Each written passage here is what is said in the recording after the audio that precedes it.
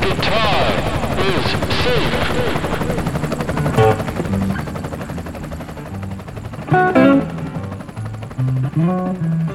Finally, I'm hanging out with Ricky Z. Of course, also known as Ricky Zahariades. Let's see if I can get that pronunciation any better later. Ricky Z, I first saw him in the middle of the Caribbean. We were playing on one of those boats. And this cat can play anything. I'm such a fan. Thanks to Guitar Player Magazine and GuitarPlayer.com for making this happen today. Guitar Player. Play better. Sound better. Quick podcast before the holidays. I'll keep it going. And when I saw Ricky for the first time, he was playing with Chuck Negron of famous for, oh, that was sweet. Of Three Dog Night fame. But check this out. He's also played with Steven Tyler, Josh Groban, John Fogerty, Don Grusin, Michael Bublé, Gary Wright, Walfredo Reyes, Ronnie Laws, Jose Feliciano, Nick Lachey, Rick Derringer, Steve Lukather, Sheila E. It's crazy. And he's legit too. He can play the funk and you hear him playing the jazz. Am I in the right place?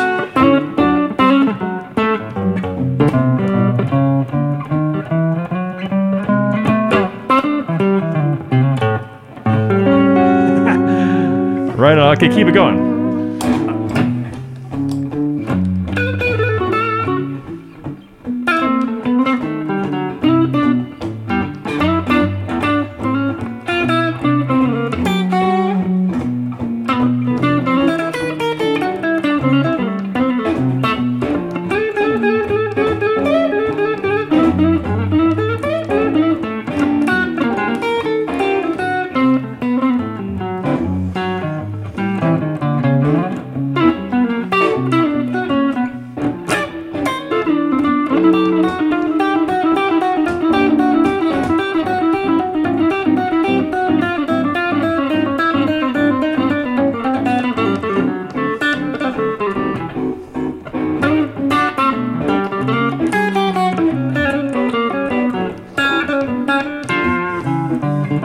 Yeah.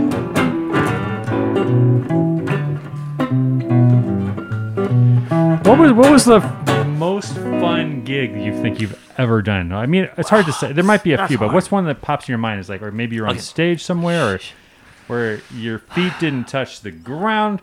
I'm asking because you play with all those people I just listed. Wow. Anything that just stands out? You know, maybe you're on Mars or something. Mars and like just 10,000 Martians in front of you.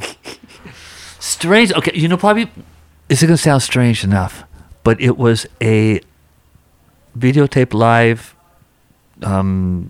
recording that we did with Josh Groban. And should have been, you know, just frightened down in my brain, but it was just so much fun. Because we had 2 takes. That's it. Kind of like direct to disc.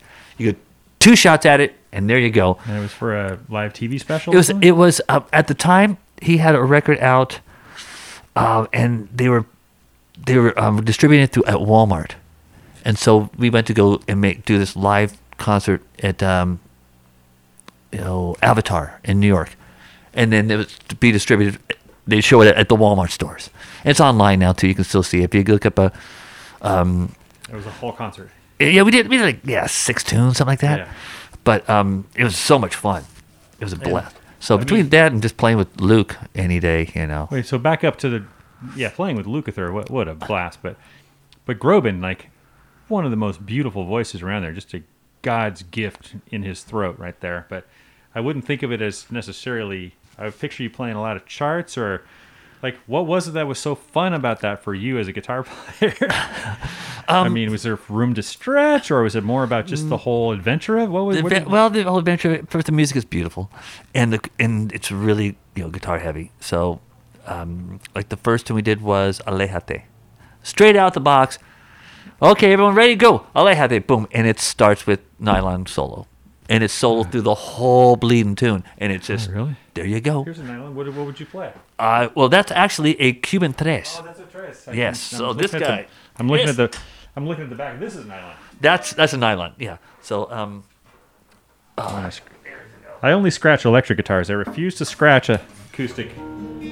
oh well, look at he did. Oh, Hey, yeah. look at that, ladies and gentlemen, Jew Gold, head to the stars. Yeah, the great Ricky Z, folks. Hi there, y'all want me to play your Ricky? Yes, I'll play your guitar right here. Yeah! So, yeah, so.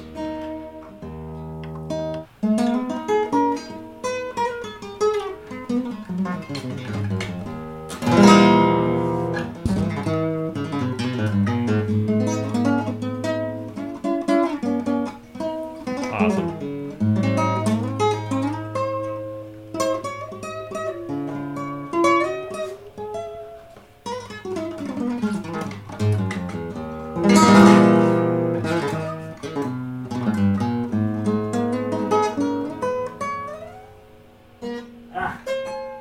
Pick me Nice. third.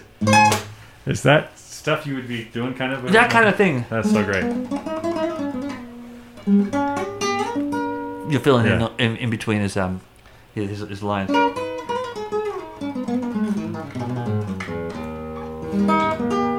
Yeah, man. That and and any record date with Mark Hudson, Oh, yeah. we're just laughing all day long. That is the You best. know, If you can, just playing in the sandbox. Like that's all we ever wanted to do since we were kids. if You know, can laugh while you're doing this shit. That's the best. that's yeah. It can be stressful sometimes too. I mean, Oh hell yeah. Oh if hello. it's when it turns fun, it's the best. Yeah. Yeah, Yeah, exactly. what's the most Spinal Tap moment, or anything went hilariously wrong or unexpected Oh on a my gig? gosh. Oh, Either gosh. on stage There's so bloody many. or backstage. Heaven. Or actually, wow. There's so many moments to think, son. Sometimes it's hard to just concentrate. Yeah, on because it, I believe. this meld into this big long stream of so many times. Oh gosh. I do recall. This is actually kind of fun. We were in the mountains out in Germany, and in the hills in the middle of bloody nowhere. I had no idea why we were even there. It's like, how are people going to come? But people showed up, and it was with Luke, and his gear at the time was the same gear he'd had for 20 plus years, 25 years, and it was like, oh, it was breaking down. Was it like It was 80s kind of stuff? Oh no, it was 90s as well. 90s. It was custom audio, 3-channel preamp, Right. and so we had all the rack gear. This thing was heavier than snot. And there's MIDI happening. And A MIDI happening, all this stuff, and we were in the middle. It was raining. I remember it was raining, and Terry, the tech, came up and goes, "Dude, what? It's not working." What do you mean? It was Terry Drake. Goes, "No, Luke's rig isn't working." Well, fuck, what are we gonna do? Oh, we got 45 minutes. Okay, call Bob Bradshaw. Call Bob at home, and give me a screwdriver. And so we're opening. It's like- we're it's like 3 in the morning. Hit Bob exactly. time. And we're just tearing stuff over. Luke walks by. Yo, what's up? Oh no, man, we're just trying to fix a dead patient. He looks over. He goes, cool. All right, see you in a little bit. Little did he know the thing was like dead. It was not even breathing. Oh, man. And we're just throwing tubes in and out of the preamp and trying to find what's going on. Blah, blah, blah. Finally, we get Bob on the phone. Bob, it's not working. We've done this. We've done that. He goes, okay, maybe it's not the preamp. Okay, tell you what. You know what? Shut it down and then reboot it.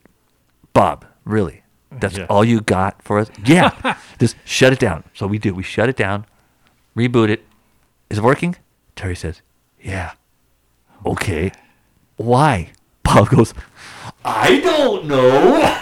There's no such thing as an atheist in a foxhole or when the gear comes back on. Yep. It's Like, like, thank Thank you. you. It's like, dude, you built this thing. He goes, yeah, but I don't know. If I can't figure it out, I just turn it off and turn it back on again. I hope the best. God, the 3 of you were less stressed right at that moment. Dude. Man, I was touring with Billy Sheehan and the other 2 bass players that were on that gig, who was, B times 3, and Stuart Ham and Jeff Berlin. And Billy impressed me so much because Man, when a piece of rack gear goes down, I'm like, I don't know anything about that. What's in there? But we're in like Taipei or something, and the airlines, and he had those Yamaha preamps and stuff, or Ampeg stuff, and he just shook that thing, and he could just tell what had happened, kind of. And he opened it up, and like one of the transformers or something had come loose, and the screws were floating around, and he like put it all back together at sound check himself, and fixed that shit. Yeah. That is quite a feeling. That's Jimmy Johnson. Oh yeah. Yeah, we were doing a date, and something happened to Jim Cox's Whirly, and it just stopped working. So it was like, oh, okay.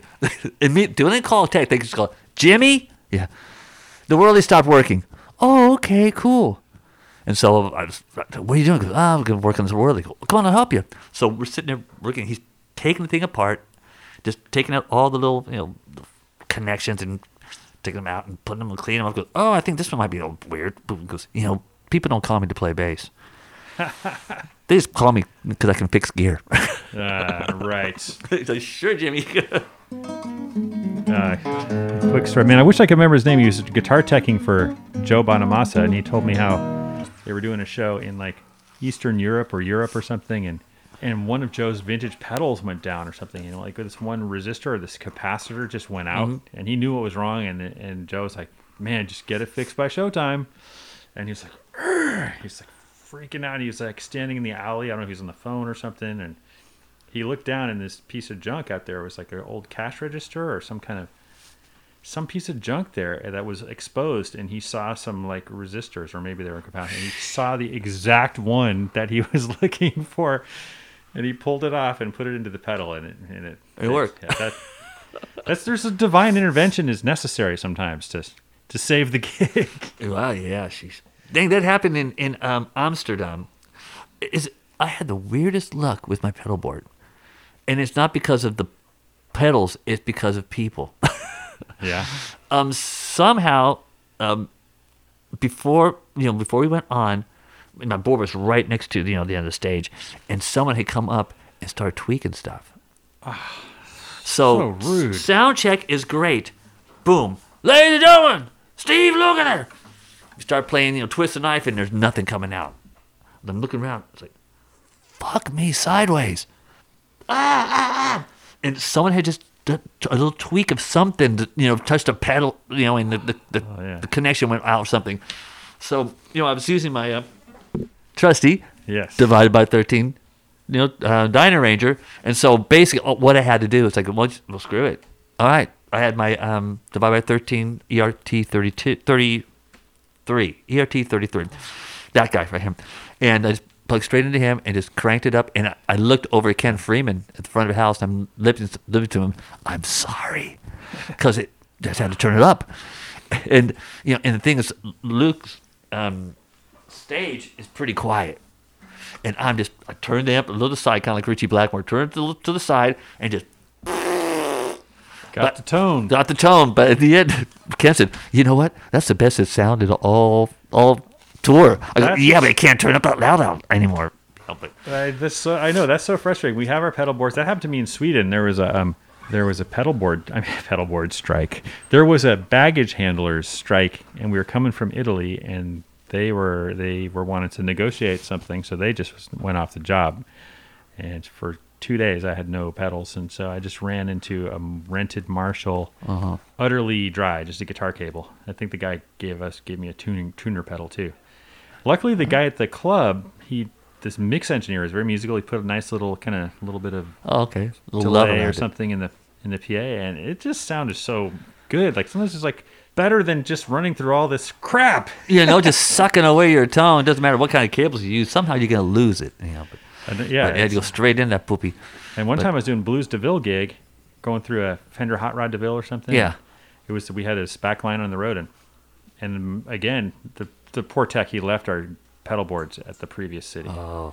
Luckily we got him back, but we got him back halfway through the set.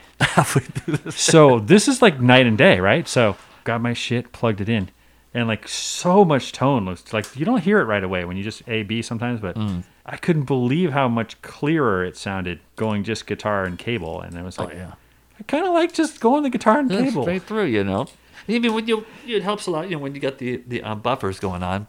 Oh yeah. But still, you're always going to kind of lose a little bit of something. But probably the weirdest one though was finishing up at BB King's in New York Oh, I played there too many times. and going to strike the gear at the end of the day. Right? Boom. And some thieving magpie, just like the guy in Amsterdam, this guy walked off with my delay pedal. Just took it right off stage. Oh, you're killing me. I was like, dude, I just got lifted. You gotta be kidding. Dude, Just I've walked been up, there. Boom. You know that same gig? No, it wasn't that same gig because I had my pedals. Where was it? It was a different gig in Sweden when I had my pedal board. And there was this, after the show, we're standing in front of the stage. There's just a couple of people around there. I remember this one dude. I remember him crystal clear now. And I remember there's like 3 people there, and the techs were kind of working around, but they didn't really know us. And I just felt for a second like the most tiniest little spider sense went off. Like, this guy's behind me. I don't see him, like, because my back was to my pedal board. And then 10 seconds later, everything's fine. And then my fucking wah-wah pedal was gone. My crybaby, gone. And I wasn't making it up because the guy filmed the gig. And we went back to the tape, and sure enough, we had a video of this dude Walking off. grabbing right behind my back. He knew who I was, too. Yeah, so funny. What's the deal? We've got you, buddy. You're lucky I let you go. We could have put you on Sweden's Most Wanted. That's right. Wow, wow, thief. Oh, man. Carl, give me that wow, wow. Oh, this is fun, man. Holiday podcast. One last podcast Yeah. of the year. Woo! How do you say your last? Zahariadis? Yeah, that's it. Actually, How do you say it? That's it. Actually, Say it. Zahariades. I actually had a girlfriend once, Greek, who. That's not the way you say your name, Excuse me. No, the D is a TH. Zahariades. You're saying it wrong. Mind you, ex-girlfriend. So, All right. So everyone just says Z. yeah. I understand some of the Greek last names like Phil X and Gus G. It's Ricky Z. Like, Z. It's just, and that was from Ellis Hall. We used to work together for ever and ever and ever, and thank the Lord we still do. But in the 90s, when we first started doing dates, I used to drive him to our gigs together. Because Ellis wanted to drive, but it's like, Ellis, I'll drive. We got to get there. And so, Ellis, who's blind, by the way. And so he kept trying to get my name. All right, Brother Z. All right. Here's. How do you do that again? So I would tell him, and week after week. Finally, one day he just came up and said, you know what? I give up. You're just Ricky Z to me. And he started calling me Ricky Z. People heard him. And then after that, it became Ricky Z. And I go, well, that's a lot easier. Than always explaining it to everyone who would always trip over their tongues. I felt so sorry for everyone. So, Yeah. thus he gave birth to Z, and there it is. There it is. So you've got this beautiful Strat going through a divided by 13, going through a power station from Fryette to bring down the mayhem. Oh, absolutely. Which I love those things because you can obviously run the effects in there after the amp. What is this guitar? This is, wow, Lord have mercy. This is a 1985 Strat, one of the first that came out of Japan after they shut down the Fullerton factory. So I was working I was teaching over actually at a guitar store, and I wanted a Strat. And they go, we can't get any. Why? They shut down Fullerton. Well, man, something's got to happen. So sure enough, a couple months later, they go, oh, we got some stuff coming in from Japan. I go, Japan? Really? Okay, this thing came in. My buddy, who ended up later on becoming a master builder for Fender, set the thing up. What do you think of this? It's wonderful. $220 with the case. Awesome. So I took that puppy, ran all off with it. So I've had this since '85, as you can see by the the life scars. Goto Bridge, replaced the nut with graphite, and these are Texas Specials, Cool. which I got in a trade from a buddy. 3 single coils. And those things are just wonderful, and it's great because people would always listen to it and go, "My God, that sounds so Stratty," because had a lot of late '80s Strats were around at that time, because I had this thing in '85, and It sounded. People say that thing sounds so stratty compared to the other. I know.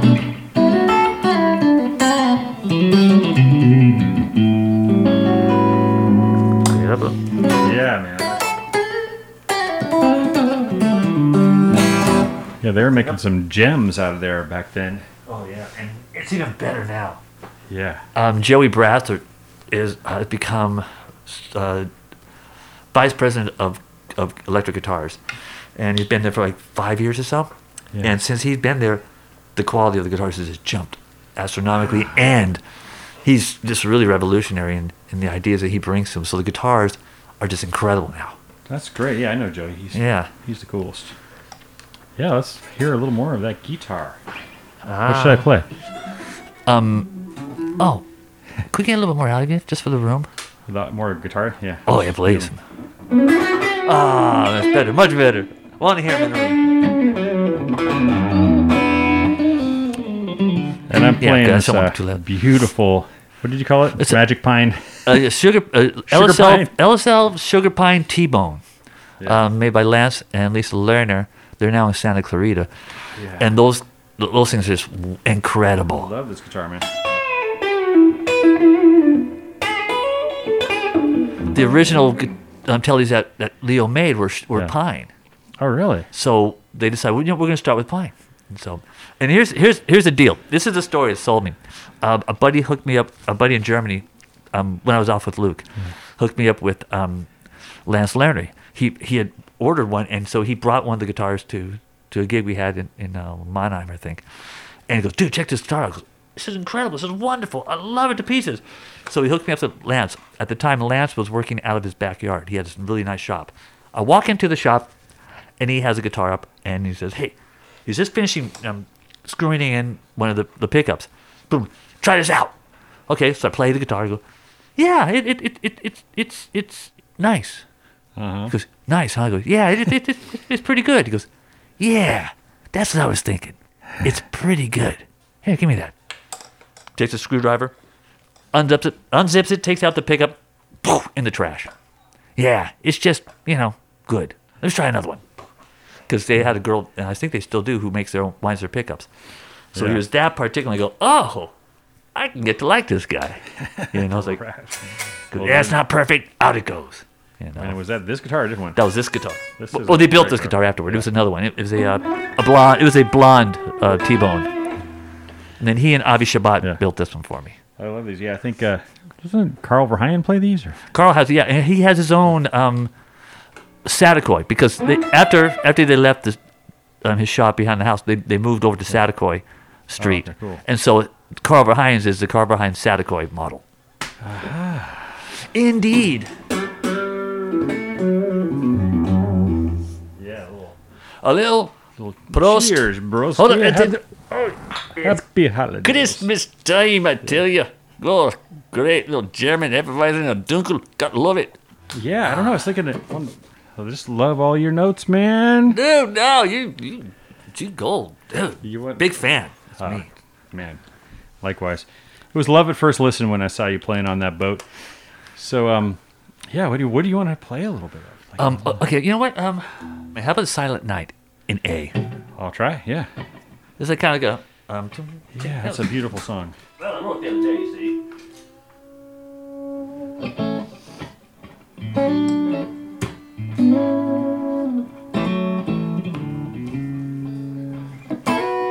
That's great. You don't even need me yet. I'll wait till you need me. I was waiting. You can play the melody.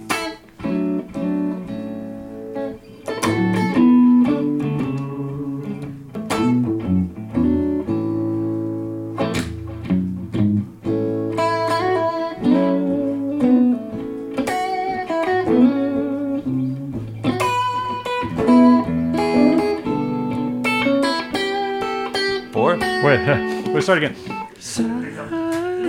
Night, holy night, all is gone and all is bright. Round your virgin mother and child, holy infant, so tender and mild. Five, I'm going up to six.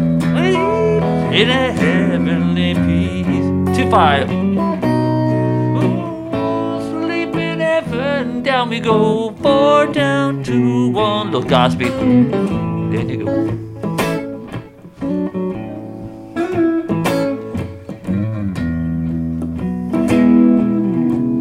Take it.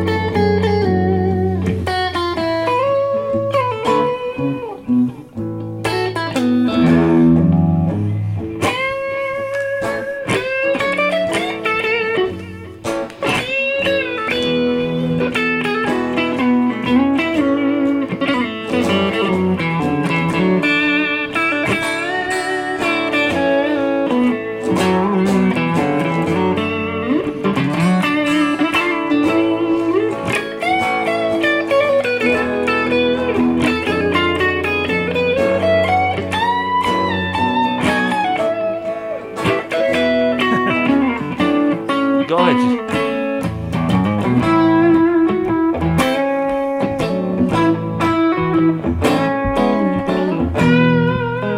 Yes.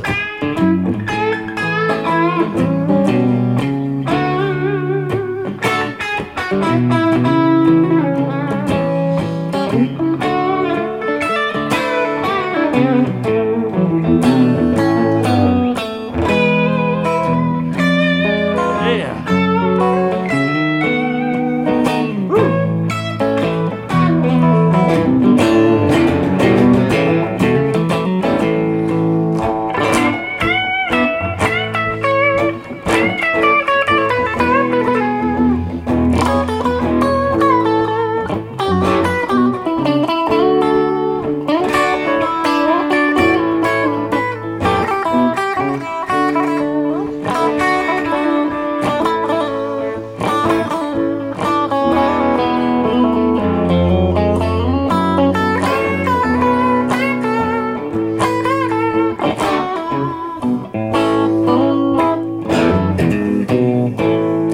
That's great, man. It's like at the perfect blues kind of soulful 12/8 tempo. You know? It's who would have thought to make a soul blues version of Silent? I mean, millions of people, I'm sure, but just guitar instrumental stretch out. That's any other songs you like to do though? That's funny. I love that kind of stuff. Oh, yeah. You know what I do? Oh man, I'm gonna do this one. It's a Beethoven. Ooh, okay. Goes. You know that famous melody. It's like. I turned it into 6/8.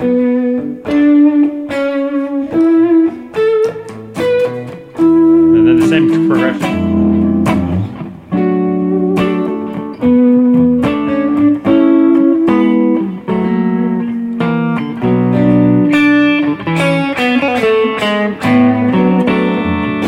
I love that kind of stuff so much where you take it and you turn something. There's so much music anywhere that could be a great guitar music, and you put your own style to it. And Yeah. it totally inspired me. I remember before I went to uni, I remember playing at Chaffey College.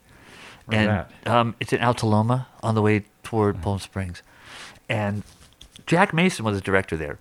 And what was so cool about that is that he was a real life, this is what happens when you get out in the world, guys, kind of thing. And so I remember one time we were just kind of sitting around and he walks out, we're just kind of just playing and stuff. He goes, you know what? Hey, who's got the Bach inventions? And everybody had them because, we had taken in piano class. So we get them out. He goes, okay, here's what you guys do. You guys get on a gig and you're kind of wearing everything out and you got nothing left to play. Pick some of the inventions. Like take number 4. Well, yeah, he goes, play it straight through the head, right? Play the melody just as in 2-part invention. Come back, swing it. Then play blues over it. Come back, do the head again. Boom, you guys just killed like 15 minutes. Tell me you got an example of this. It's a wonderful,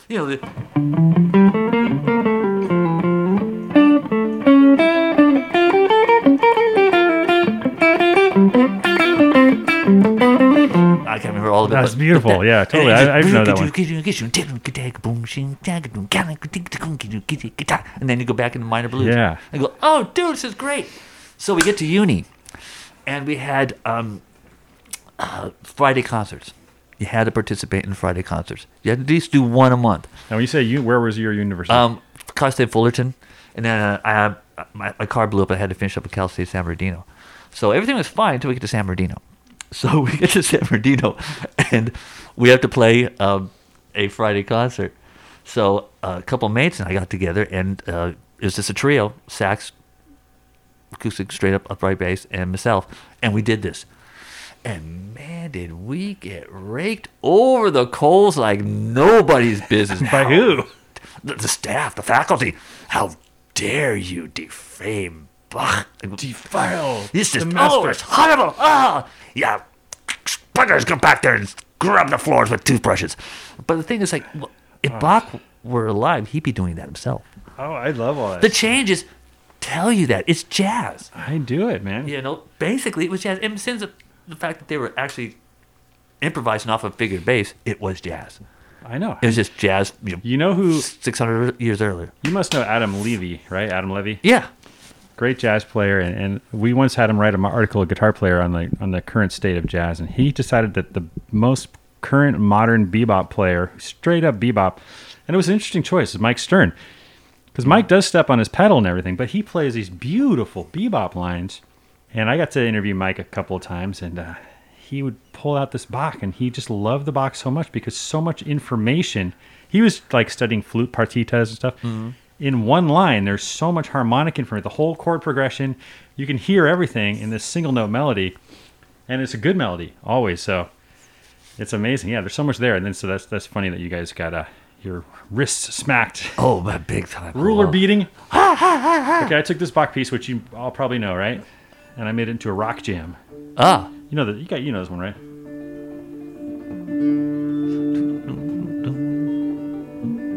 But like I was like, what if we put it in a 4/4?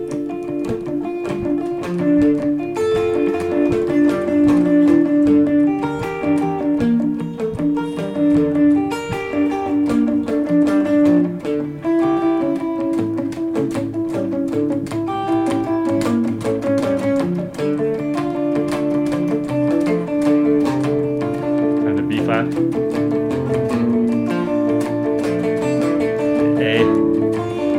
A flat.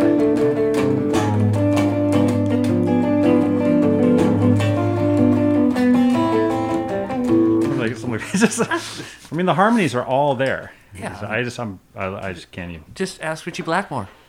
So Hello. how did you get so dang good at guitar and music? You're a musician.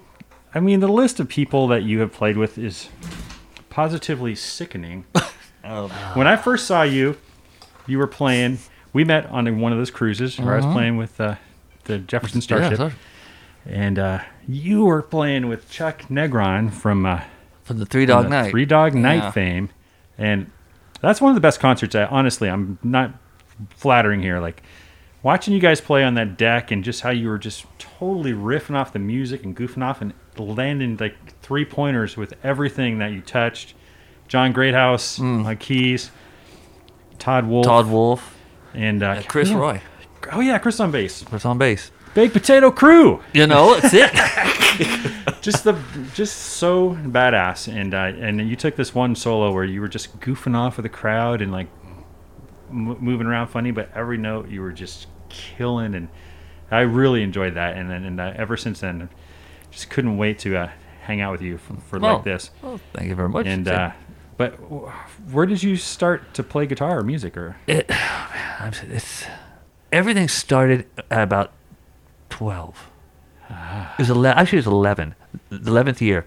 My brother brought had a mate. They were like close together, like always in trouble together. And he brought over that little Silvertone amp. It's in the corner, a 1965 1482 amp, and a 3-string guitar, electric guitar. It's one of those big that had the fat switches on it, probably made by Joey down the street or something. And they only had the top 3 strings. And they were, who knows how they were even tuned. Yeah. But Dave left it. And when they went to go and play around, I just ran over to the guitar and I just kind of started fooling with it and made sense out of it in And its was own that strange here in way.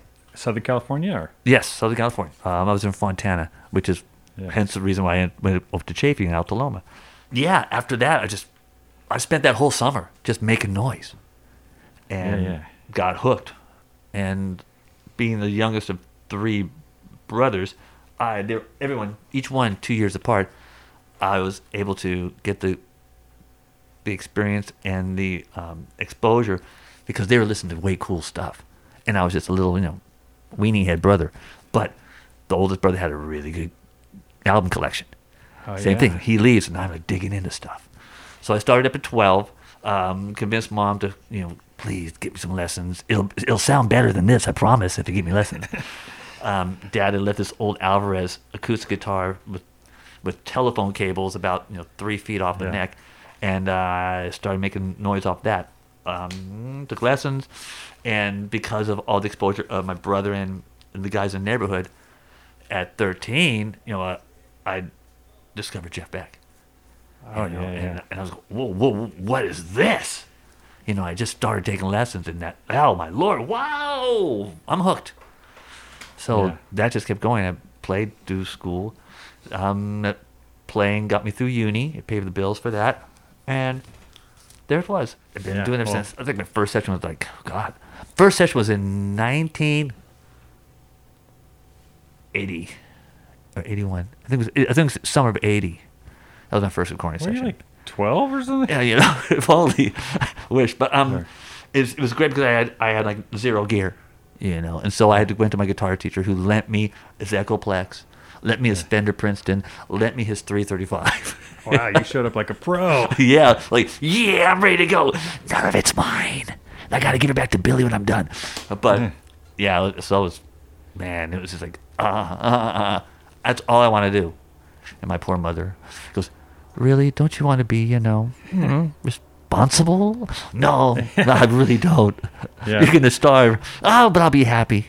I'll be thin, but I'll be happy. I want to be a guitar player when I grow up. Well, you can't do both. Yes, choose. Choose well. You only get one shot at it. Yeah, you can be one or the other. You can't be a grown up And play guitar. Yeah, so man, I love that jam, the Three Dog Night Jam, Shambhala. Shambhala, yeah. Doom, bing, doom, dee, doom, doom. You're playing it when you came in. But you played it every night with him.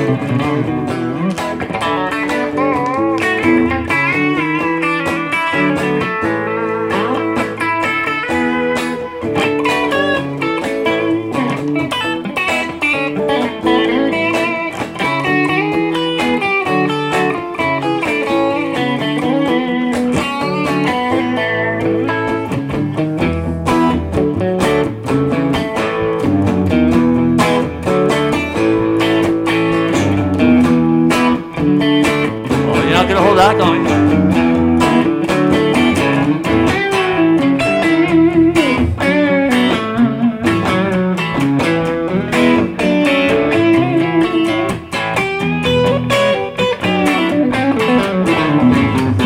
Yeah.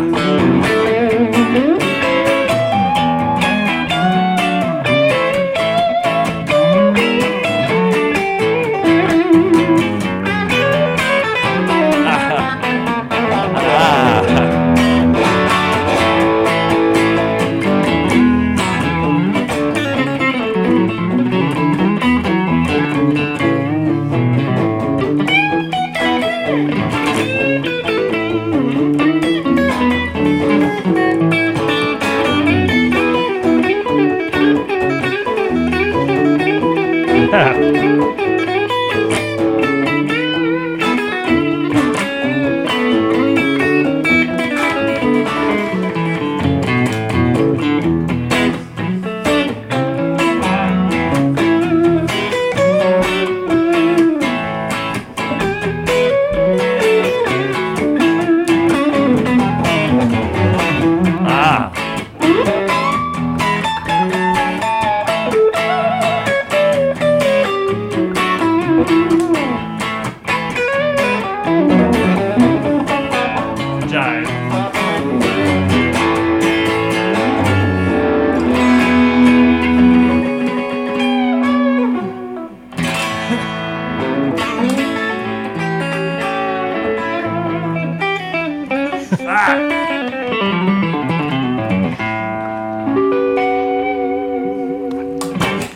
Damn.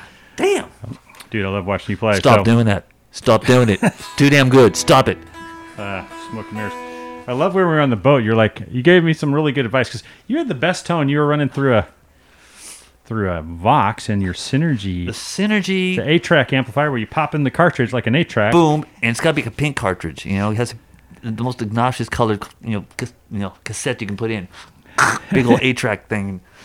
It's wonderful. Because now that came out of the story because I was out doing some dates with Frank Stallone, and we were at this place that I had been to billions of times before in Connecticut, and this time they had a new sound guy who I'd never seen before in my life. We walk in, go straight up to stage. There's an AC30 on stage, and there's I think he had a 57 stuck right in the cone. Uh-huh. Oh, major football party foul. So I just go to move it off the center. Hey, what are you doing out there? Don't touch that microphone. You know, this is over of the plug. What the fuck? Where's it coming from? There's a guy at the desk and pointing his finger at me. Don't you dare. Dude, I'm just setting up the sound. No! He's talking through the talkback mic or something? Yeah. That's like a great and powerful Oz. Right, exactly. So we go through this whole rigmarole. Now it sounds like this ass because it's going right in the freaking cones. I'm turning I had the cut all the way on those Macy 30, so there's no high end coming out of it. I put the volume way down so it wouldn't be so nasty, and it is horrible. So by the end, we finally get through it, and he goes, "Hey, if you touch that microphone, I'm taking you out of the house. Period." Oh God, fine, you know what? So we go away, come back for the show, walk up on stage. I didn't touch the microphone. I just picked the amp and just moved it over to where I wanted it, and then played the show. But I figured after that, I don't want to deal with that. I don't want to deal with that grief That's anymore. one solution. Yeah, I didn't touch the microphone. Boom, there you go. Take me out of the house. Go ahead, I dare you. We're hitting now. Boom. So I was over at Michael Thompson's place, and he had been just singing the praises of these things for years.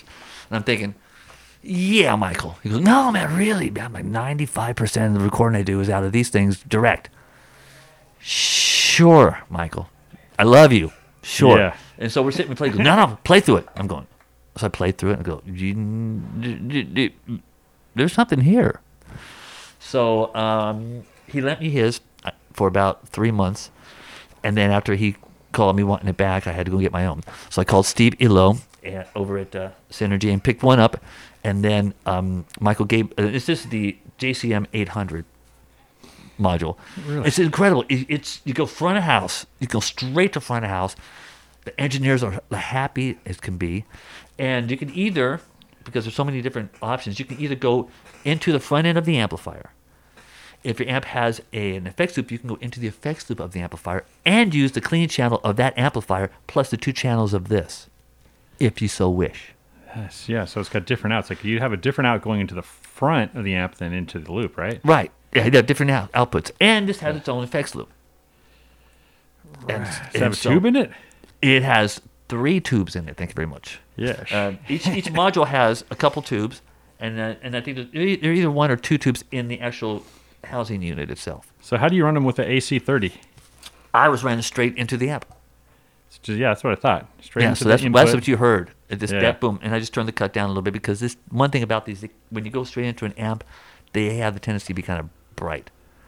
It's which you need to amazing. talk But to- you have like one EQ section going into another EQ section. Right. So I made other one just flat. Yeah. Everybody's looking straight up at 12 o'clock, and I rolled the cut a little bit. Yeah. And that's what you were hearing. But what you were actually hearing was the house, Yeah. because it went straight into the front of desk, Man. front of house desk. So, and so, Yeah. that's what I use all the time now. Sorry, were you just said that you're running direct out to the house? Yes. Ah, And that's cool. what you were hearing. Yeah, that's a fun solution, man. Yeah. And so this is the JCM 800, and Michael also gave me he had an extra Plexi one. Now, are they literally called that? They use those names? Yes, indeed, my dear friend. I show you. They licensed that from I give you not. Oh, whoops, I'm sorry. Here's the 800. So they go 800 instead of JCM. They have the 800. 800, And right. this one in here is the Plexi. That's Yeah, it. that's and Plexi is not really a Marshall trademark. Exactly. It's the nickname. Right. Now, the one thing I can tell you about the Plexi is it doesn't clean up like the Plexi that's sitting right behind you. Yeah. I love that thing. I know. What is this? It's a Marshall. It's missing the R. Yeah, this is my Marshall from the hood, man. You know, I lost my Marshall. Yeah, the R fell out before I even. No, it fell out on me 2 years after I bought it from a guy in I got it in 94, 93, 94, out of the green sheet of paper that they used to have here, and it cost me $600 Yeah. at that time, and it's just wonderful. Lon Cohen checked the tubes for me. He goes, dude, I don't even need to change the tubes. And that was in 95 when he looked at it. Never changed the tubes. And it just sounds incredible. Man, must be loud. Oh, You've got must so be much loud like beautiful Santa. stuff. Is that a Fuchs over there? No, it is not. It is not Mr. Fuchs. That's No, what- he's not. Can I guess what it is, or No, you may not, because it's gonna. You'll sit there and you go, it's like one off? because the guys who Moss Hudson used to have a company which is defunct now, but they made these Dumble Light, they called them, because they're not Dumbles. Anyway, but he was like a super fan of South Park, so he calls his brown notes the brown note. So that's what that Yeah. it is. Yeah, wonderful amplifiers. It's never you're never going to get an amp that's going to be a Dumble. Yep. Because Alex makes the amp directly for a person's personal flavor, the way Yeah. they pick, the way they hope. So every amp is different a little bit. Yeah. But it as a general thing, it's great. And he stopped making. Some Moss has disappeared, but those amps are really cool. You know, That's killer. And then you got this old Bandmaster Blackface. 1965. Dude. Oh yes, indeed. High watt. It's all going. What is this box head over here? This is 1965. There's something about that year. You know, Yeah. the silver tone, the Fender in this box. This is a 1965 AC50 that I got from this guy in Colorado, and this is the magical Wonder Lamp, the Wonder Lamp. Wonderland. I got a call from a buddy of mine who's who he actually played my first record, bass player, and he's a super tech. And he goes, man, Dr. May's in town, and he's stuck. He doesn't have any gear with him. I'm like, dude, he has a house here in Beverly Hills. He goes, yeah, I know, but no gear, and we need him to play tonight. Okay, so I took my Red Special over there. Get there, and I took that and my Frederick Tagoni divided by 13 Dynaranger. Nice. It's the coolest treble booster in existence. Thank you. And I took this along in my Red Special, and we're sitting, talking, hanging out with Dr. May, who's the sweetest soul on the planet. He's so Damn. wonderful. And they didn't have an AC30 for him. All they had were Marshalls. And so the director came up and goes, look, Brian, we have a problem. Oh, really? What's that? We don't have any AC30s for you. Oh, dear. No? He goes, well, we have Marshalls. And this is like so wonderful. We have some Marshalls. He goes, Marshalls. I'm afraid I don't sound very good through those. That's nice. Perhaps we'll have to give it a miss. And they go, no, you gotta play. And he goes, I don't think I'd better. You know, but thank you. Yes. And so Oh I said, my well, God. sheesh. What say I go over the hill at home and bring back this 65 AC50? He goes, AC50? He goes, yes. He goes, and he's so sweet. You do that for me? Absolutely, Dr. May. Absolutely. So ran home, picked it up, came back, schooled my buddy on where to set everything, plugged it, played it, comes back, and then, well, Brian, what do you think? Goes, oh my God, AC50. It was wonderful. That's badass. You Yeah. saved the day, and Ta-da-da. And yeah, and so he got to actually play 50. oh man, I'm sure he'll never forget that day. So, where were you playing? Where was he playing? Were you playing with him? It was or- it was the Classic Rock Magazine awards for the year. Yeah, and so Pagey couldn't be there. He had he sent a little video, but Sam Hagar was the master of ceremonies.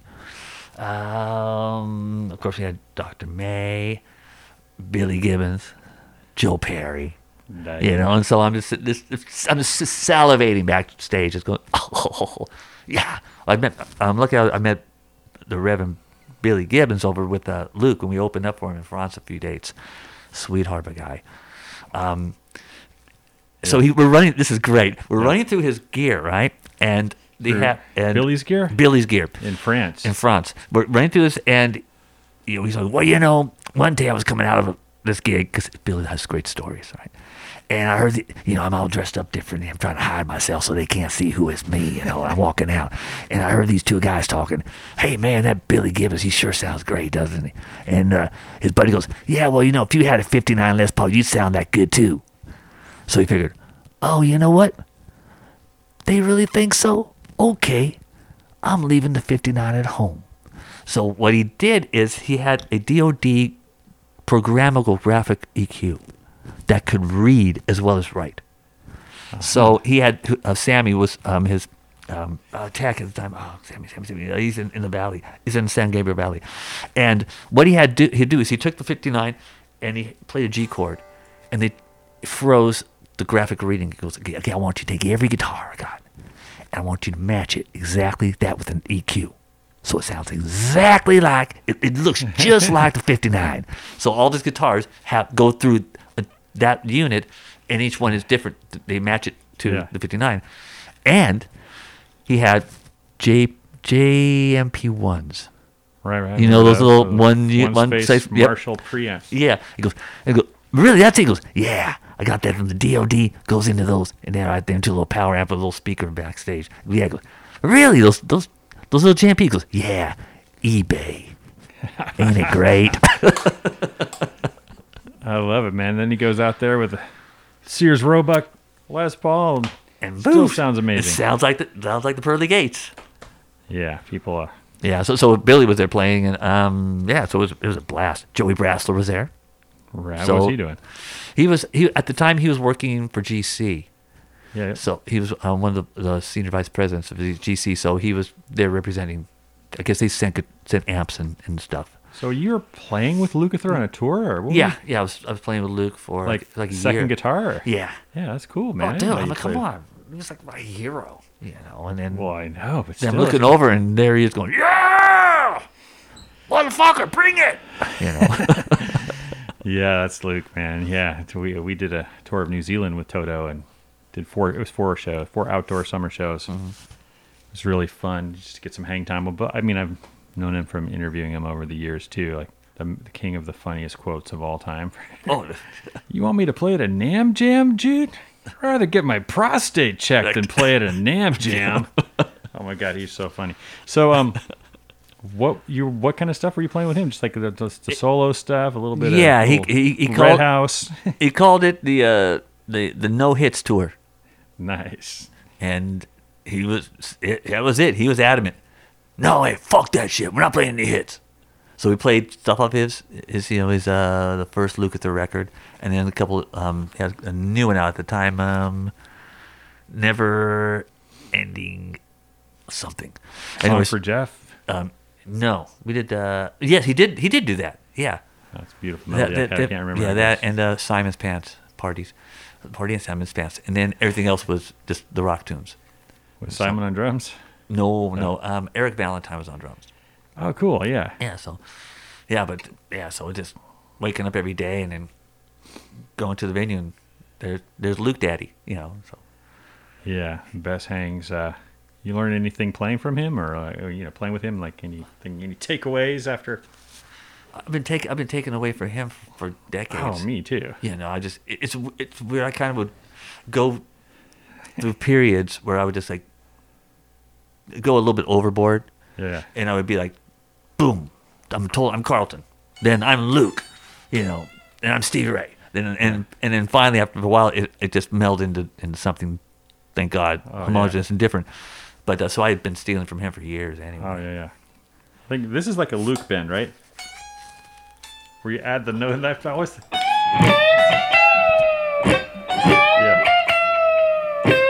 Yeah. Bend about a whole step, then and put Add a half step. step. Yeah.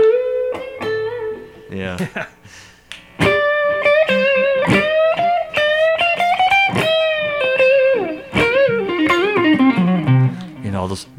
The overextended bands and stuff. Yeah, man. Luke, I Daddy. had to play with Ronnie Laws too, because that's one of the great instrumentals. With Friends and Strangers is such a good jam.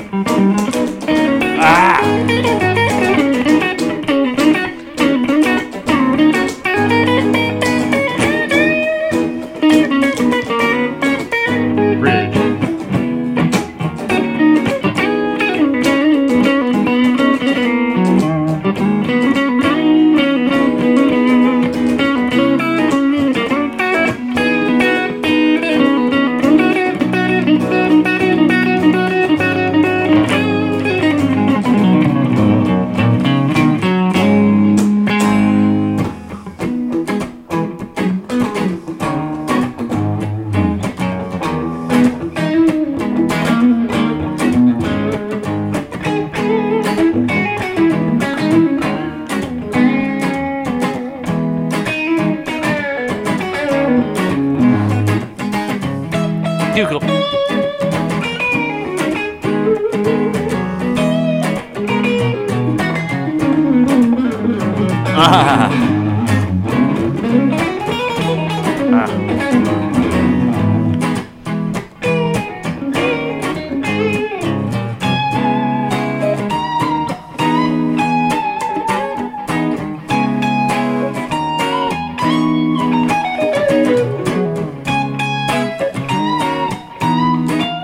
Dang it.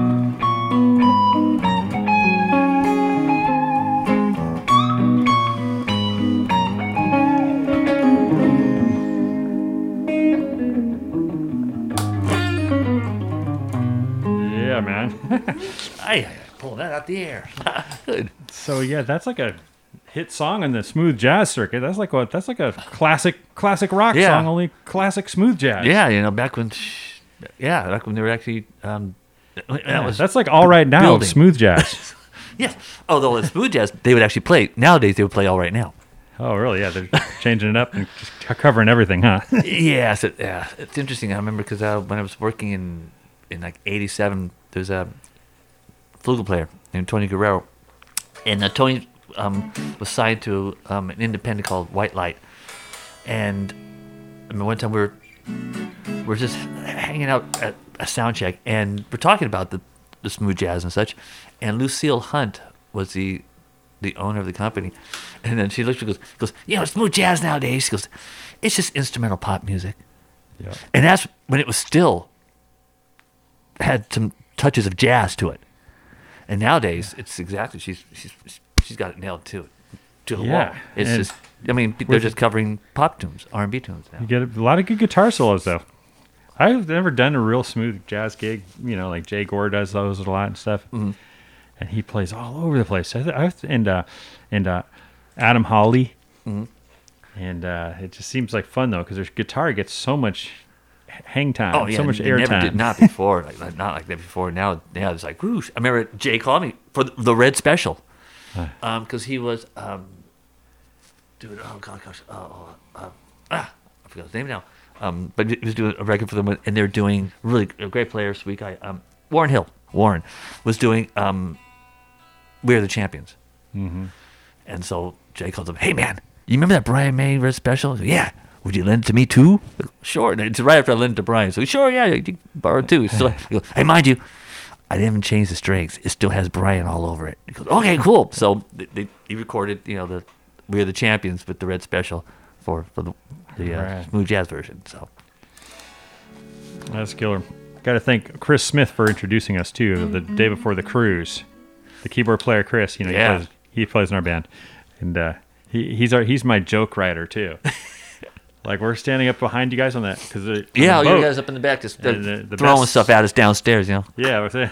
Just heckling us from upstairs. Oh, yeah, we love you too. Yeah, we'll get you. And so he gave me this line, and Todd, who was playing drums, remembers it, I think, to this day. Like, it was after, like, your fifth song or something. Huge crowd. Like, what are we playing next? Are we sticking to the set list or something? Kind of looking at each other. And I'm like, hey, Todd. We're in the middle of the Caribbean. I'm like, you got to move your car, man. And he looks up. He's like, has that panic look that any, and then it, Oh shit, I do. Oh wait. No, I don't. It takes a second because like, oh no, what happened? Yeah. yeah, anyway, I got to credit Chris for that one, but it landed. We got him good. Wait, what? Took him a second because we're just so used to, dude.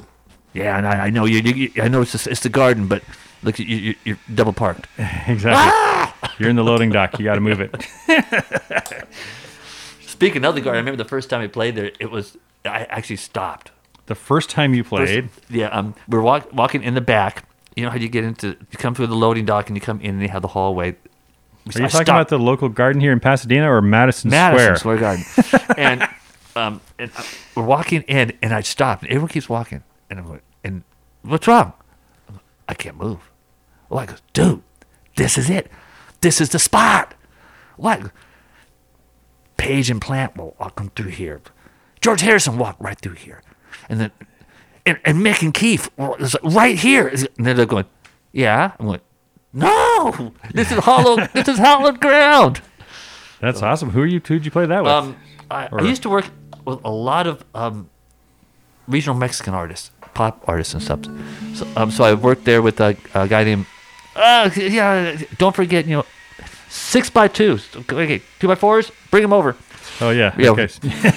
we're working on. Rick's got another wing being built on his house over here. Yes. Yeah.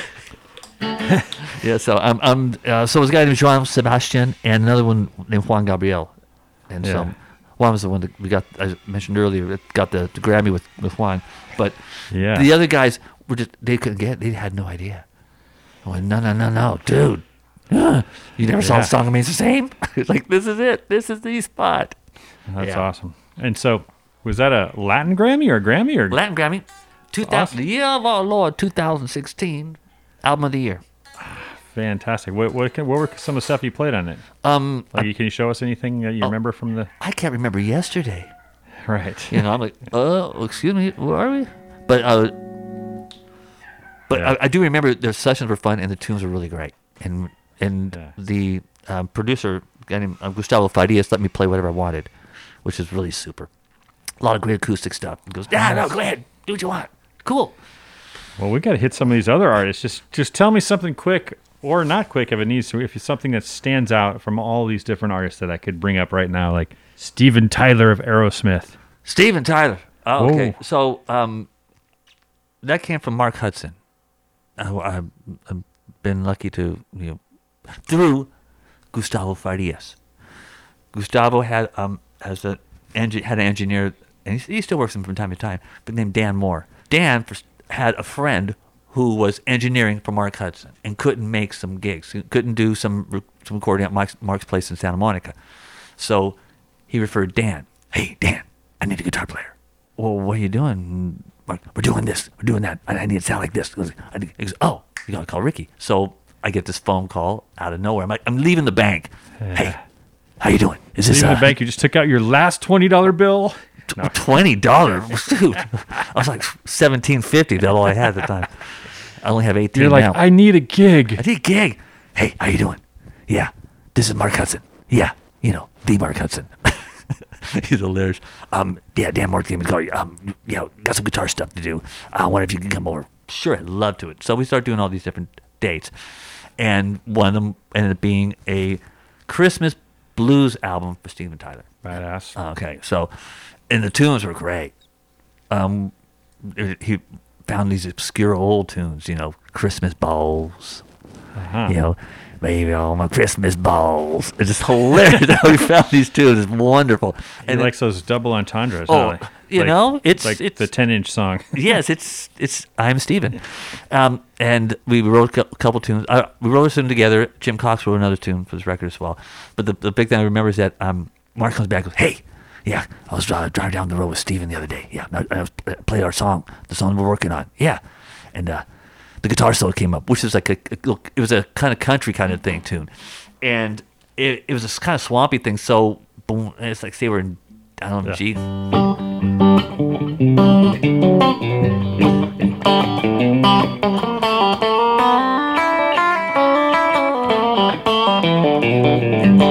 That kind of slinky stuff. He goes, Yeah. so we're driving down the road, and the solo comes up. Yeah, and Steven stops. Oh my god! I'm getting a boner. Oh, that's great. That's just hilarious. He's a nut. That solo, if it rates high in the bonometer, then Then you you did a good job of the session. hey. Yeah. So then we've done like so many days. We did the Harry Nilsson record, the posthumous record. So that's great. We had a great time. That was Greg Bissonette was on that one. Lee Sklar, Jim Cox, and John Ferraro was doing it too, and Jimmy Johnson was on Hey, bass. man, for anyone who doesn't know necessarily all these names, I mean, these are the heavies. of These were the heavies. guys we grew up going, oh my god, the heroes, So You're just playing with all the. It's crazy. Now, how many sessions do you do like that are full band? Like nowadays, there's so much stuff where people overdub or a song starts with a beat and they stack. How many times are you in a studio with a full band or close to a band? It's gotten actually better. I remember back to the time when we were doing some of these dates. We were at the Village and listened to a playback, and Jimmy was, just looking over the console, and he looks around the room and says, "Hey, do you remember when we used to do this all the time? Then it got to the point where you might be doing it once or twice a Yeah. year. Lately, I think in this last year, as soon as COVID started to clean up the first time, Yeah. I think it must have been like 5, 6. That's a lot. That's a lot. And before then, after that, that the dreaded Jimmy Johnson, date, it picked up. It was getting like 5 or 6 dates a year. Where before it would just be nobody else in the room. I just did one over at in Hollywood at Diane Warren's place about maybe a month ago. And no, actually that was a month ago. And then 2 weeks later, did another one over at Henson with live people there, doing it like we used to do. It was really kind of sweet. It was Make-A-Wish Foundation, and the kid wanted to, record in the studio. Oh, so you're they got kidding. this crack, bunch of great players. It's like He could have had LeBron, but he got some session musicians. he wanted some stinky, smelly session musicians, and I tell you, boy, it is stinky and smelly. Oh my God, no one even cleaned up afterward. But yeah, so we were over at Henson doing that. That was a blast. So, but just seeing all the guys again was fun. That's killer. But most of the time, it's right here in this room yeah, a lot of and- home sessions. doing home sessions, and they thank God, Lord above, they keep coming. So Do you have any special preamps or compressors that you use after you got your guitar gear going or whatever? okay, How do you get a warm sound? okay. So here's the setup. It either goes through the amplifier, which you're hearing now, or through the Synergy. And so either way, I've got a couple different preamps, and they go back and forth between, because every once in a while I'll stop and go, man, this thing really sounds good on acoustic. Well, why don't I use this Focusrite on acoustic more often? Right. But right now, the Focusrite is in the amp. So, because Yeah. I for a while I thought, oh, it's just going to be acoustics, but it sounds great through that. So it either goes through the Focusrite, or I've got a Universal Audio 2610, and that's really good for, it sounds great on everything, but I could use that to do stereo guitar, either electric or acoustic stereo stuff. And then all of it goes fed into an Avalon 747 compressor. From there it goes so you're- upstairs to the Rosetta, Yeah. which is Apogee, and then straight into the Compu. So you're always running the compressor after that stuff. Yes, it's just to keep the levels tight. And So- it feels warmer. It feels warmer, and it's barely on. Let me take. I shall return. It looks like it's. Oh, it actually gets off this thing. Its compression is like 3-to-1, basically, and the threshold is pretty open. It's not. I mean, gosh, it's like +1, so it's not really squashing it at all. It's just letting it breathe and keeping it from going, clipping too hard. Gotcha. But yeah, so it's that, even with the bloody Synergy, it just sounds wondermous. You'd miss that Avalon if it wasn't there. Oh yeah, yeah. I don't think I could really do it without the Avalon. Tempting. Actually, no, matter of fact, we're gonna. And you can speak while we're hook this puppy up and Sure. go straight into Mr. Synergy, which is the I think this is the Plexi Margarita. If you pull all these cable switches off on the first try, you're better than me. I'd never get it. Right. There it is. It's alive. It's alive. First It's try. alive, You got I it. First tell you. shot. First try. All right. So this is.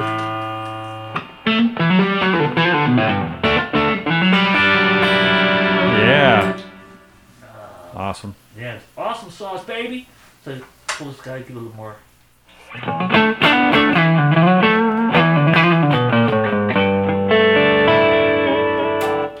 little more low end out of you, my friend. Synergy Plexi.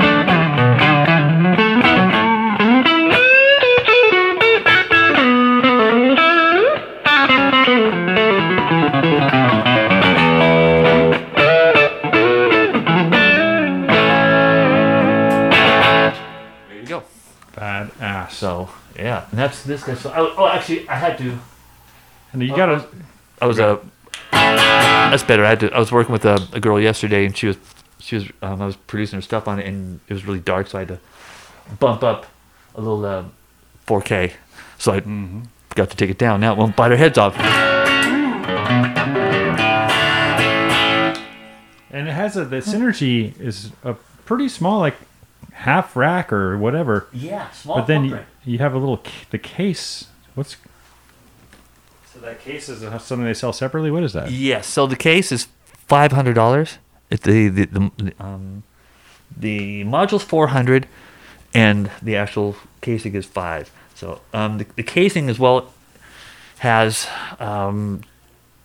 two 12x7s as well, and it has what's called a SAG control that Right. that Stevie. I don't know if it's Stevie or was it Dave? Might have been Dave Freeman, but I think it was Stevie Fryette figured that one out. Anyway, it emulates the push and pull of power tubes. Right. So And- the more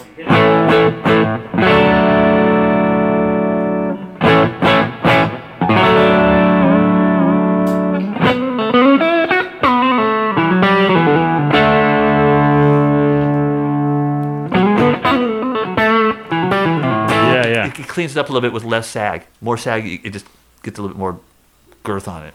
Yeah, that's really cool. It's wonderful. It just And yeah, I know they had that fire that almost wiped them out. yeah, Like sheesh. next door or Oh, something. have mercy. It was on all the major news channels. Yeah. Oh, sheesh.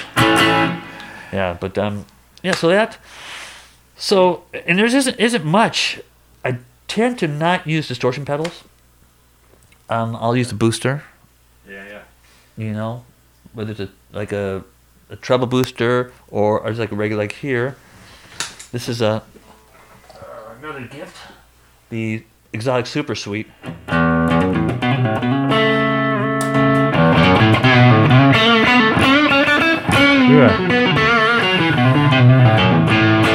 I haven't seen that one now. It's one of those mini pedals. I love the exotic mini pedals. Yeah, it's wonderful. How would you describe it? Is it a treble booster? Or It's no. It actually it has toggle switches, so you can accentuate which frequencies you want to bring up, and they have another one. See, this is Super Sweet. The other one is this one's red. The other one's white, and the other one is Super Clean. Is it the Super Clean? This is Super Sweet. The Clean has less gain, so it's a little bit cleaner. This one you can't turn this up too much because it's just way too much gain. But it's nice as to top things off on, especially with the synergy thing is great. So I'll any use. weirdo sounds you get out of your pedal board? I don't know. Oh if you're God! in here. Hello. Seems like.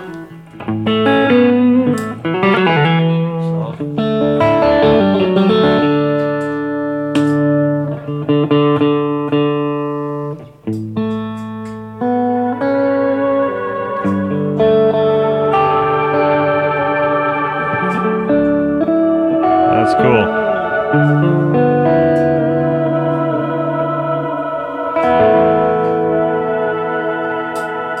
Use this that use this puppy all the time. And what's cool is this is called Sky-Fi by Alexander.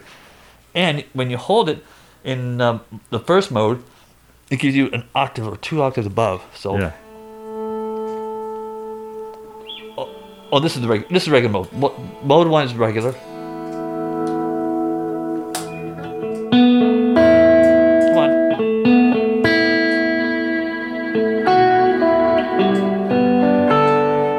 That's nice.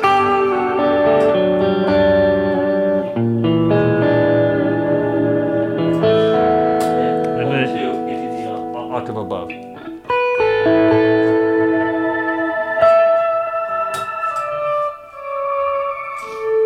That's great. I do something similar with the Boss Terra Echo, but like that's off when you're not touching the button, right? Correct. Which is cool. Yeah. But it has the tail spillover. Yeah. Yeah, it's a perfect way to do it. And now Strymon does the same thing, with their Yeah. blue skies and everything. So Yeah, there's been a few of them, but that one has a really nice sound to it. yeah. Got an Analog Man. Where? Bike Horse. Oh yes, this is wonderful. The bi-stereo chorus, not bi-stereo, but the bicomp, mini bicomp. There it is. And so right now it's set on the raw setting, which is basically like a souped up MXR Dynacomp. However, on the right side is Dan Armstrong. Hey, stop it. Orange Squeezer.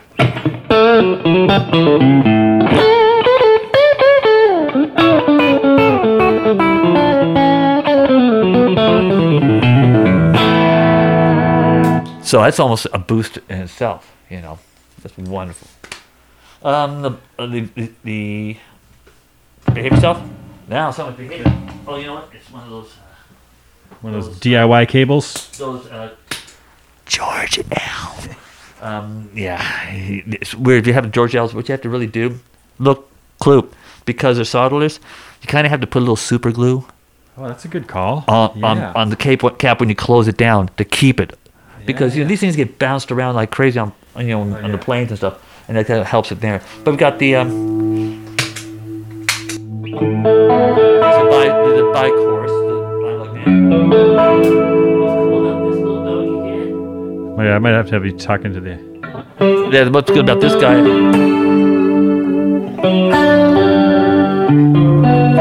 is the second. You can the two separate ones. So you can have different levels of depth and speed. So, oh, sorry, I turned it off. That's great. Get your Leslie sound. Go back and forth. Yeah. Okay, real quick. Yeah. Leslie tip.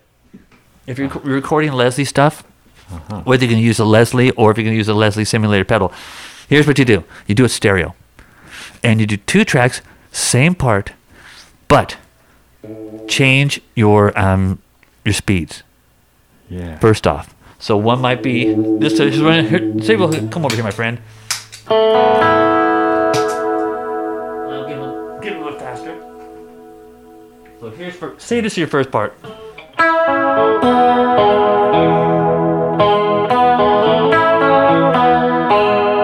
Right? Your second part you're going to do on the second side will be, come here, friend. Big old feet. Not only am I going to faster speed, but I'm going to change pickup and I'm going to go back. Go right to the edge of the bridge.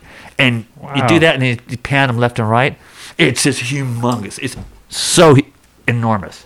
It's wonderful. Sure, I'd love to try that stuff, man. Yeah, it's little tricks. Do you pan them all the way? No. I'll go like with Yeah. with Leslie things. I'll put on maybe 20 and 20.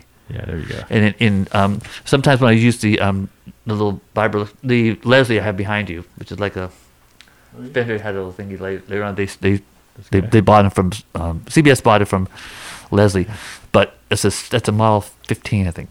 And so what I would do with that same thing, and just not only when I do the same thing with the pickups and stuff, but I change the speed of it as it goes. On the different ones, so then it starts really moving around on the sonic spectrum a lot. So killer, man. Yeah, Mark has all these Beatle tricks. Yes, I love learning all that stuff. Man, we can't even barely touch on everything you've done, my friend. You've got a cool album out.